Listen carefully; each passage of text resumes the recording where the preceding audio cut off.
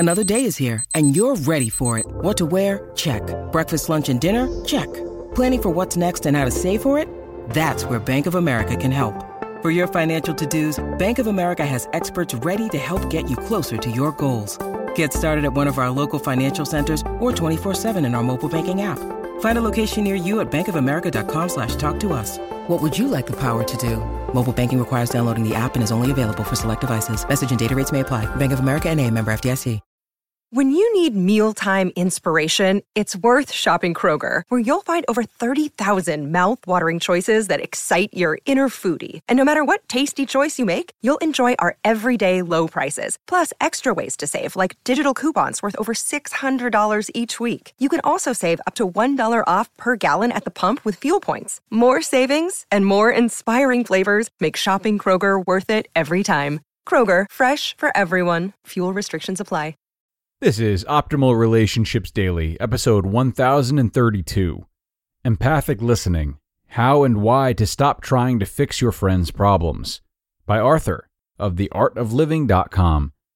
Hello, everybody, and thanks for joining me today. I am your host and narrator, Greg Audino. Really excited to be with you once again with a post that can help you to retool all of your relationships, really. Today's post is very versatile, and it comes from Arthur of theartofliving.com, who is a recent addition to our roster of OLD contributors. A lot of his work touches upon relationship building too, though, so we're really happy to feature this article here today about empathic listening. So let's jump right in, see what he has to say, and start optimizing your life. Empathic Listening, How and Why to Stop Trying to Fix Your Friends' Problems, by Arthur of theartofliving.com. So, Aaron and I were chatting with a friend on the weekend. He just had an argument with his girlfriend. He was obviously feeling bummed out about it, and it didn't take much prodding to get him to start opening up. This is great, we both thought, as he told us exactly what had happened. It's nice that our friend feels he can share this stuff. Wouldn't it be great if we could do something to help? And so we began chipping in with our own thoughts and advice on relationships. We recommended books that we'd read, we explained how we thought he could handle it, we gave examples, we asked leading questions. And our friend was nodding along and agreeing. He admitted that he hadn't thought about some things, he said he would try others, he acknowledged that our point sounded valid. We were starting to feel pretty good about ourselves. But then I spotted something sobering, something I might not have noticed if I'd been chatting to our friend one-on-one. Because as I watched him nod along to something that Aaron was saying, I noticed that his body language was not looking happier. In fact, he looked more miserable than he had at the start of our brief conversation. Disaster. We wanted to be good friends. We wanted to help him get through this, but instead of making him feel better, instead of supporting our friend through his problem, we were managing to make him feel worse. And that is when it hit me. I realized that just because our friend was sharing his problem with us, it didn't mean he wanted us to fix it. In fact, he almost certainly didn't need us to fix it. Nothing we were saying was rocket science. It probably wasn't stuff that he didn't already know. And even if it was the best relationship advice ever given, that wasn't the point. It didn't even matter, because it suddenly struck me that our friend had just had an argument with his partner. He felt guilty. He felt wronged. His frustration had been simmering inside him, and all he wanted right now was for someone to shut up and listen. He just wanted a chance to be heard. But instead of giving him that space to unwind in, we were shutting him down with solutions. We'd dissected, we'd advised, we'd evaluated. And though we'd been listening attentively, we'd been so busy trying to fix things that we'd failed to really understand him. So, here's what I decided to do next. First up, I pulled up the conversation and apologized. And because listening is something we're both working on, Aaron was instantly on the same page. We explained we were sorry for interrupting, and we asked him to start over again. Second, we tried much, much harder to listen. We focused on the tone of his voice and his body language. We paid attention to what words he said and how he said them. Third, we tried to reflect and rephrase his position. We didn't try to take sides. We didn't try probing or leading. We just tried to reflect back the thoughts and emotions we were hearing. Like, you're frustrated because she didn't warn you this was important to her.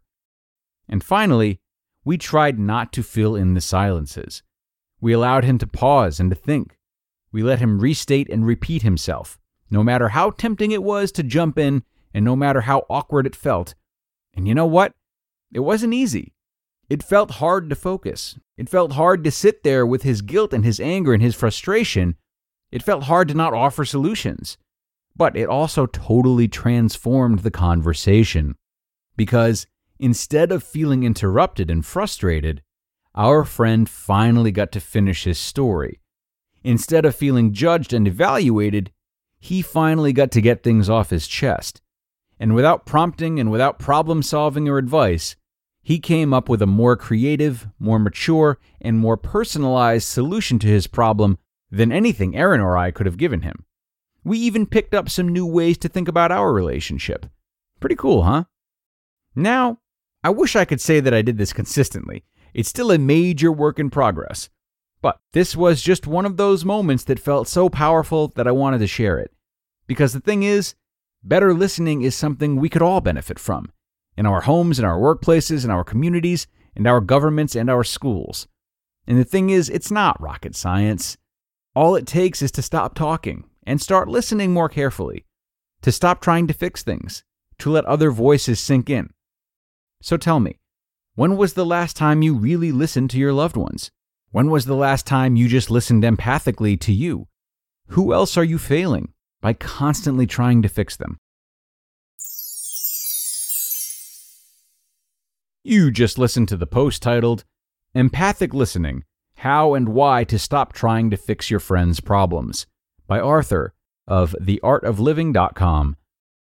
Really love this post from Arthur today. Such a vital lesson, a lesson I think we're hearing more and more. It was actually just touched upon in a parenting episode from Adina Sokoloff a few days ago. But it is still so difficult to apply. The natural problem solvers in us are always looking for solutions, always looking for control, and it's especially easy to feel as though we are called to do this when talking with a vulnerable friend who seems to be in need of help. But one way of easing into this process, a very efficient way of making it feel more and more like second nature, is to simply ask. Remembering to ask someone if they'd like us to listen or provide advice is much simpler and arguably a stronger sign of care than trying to will ourselves into not looking for answers right away. And if this person does acknowledge that they just like a listener, doing so will be easier after having asked that question and made it clear.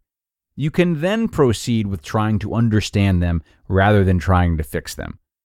And that's going to do it for today, everyone. Thanks so much to Arthur for sharing, and we look forward to more from him here on ORD. Going to wrap up now, but be sure to come back tomorrow for our Thursday parenting show and where your optimal life awaits.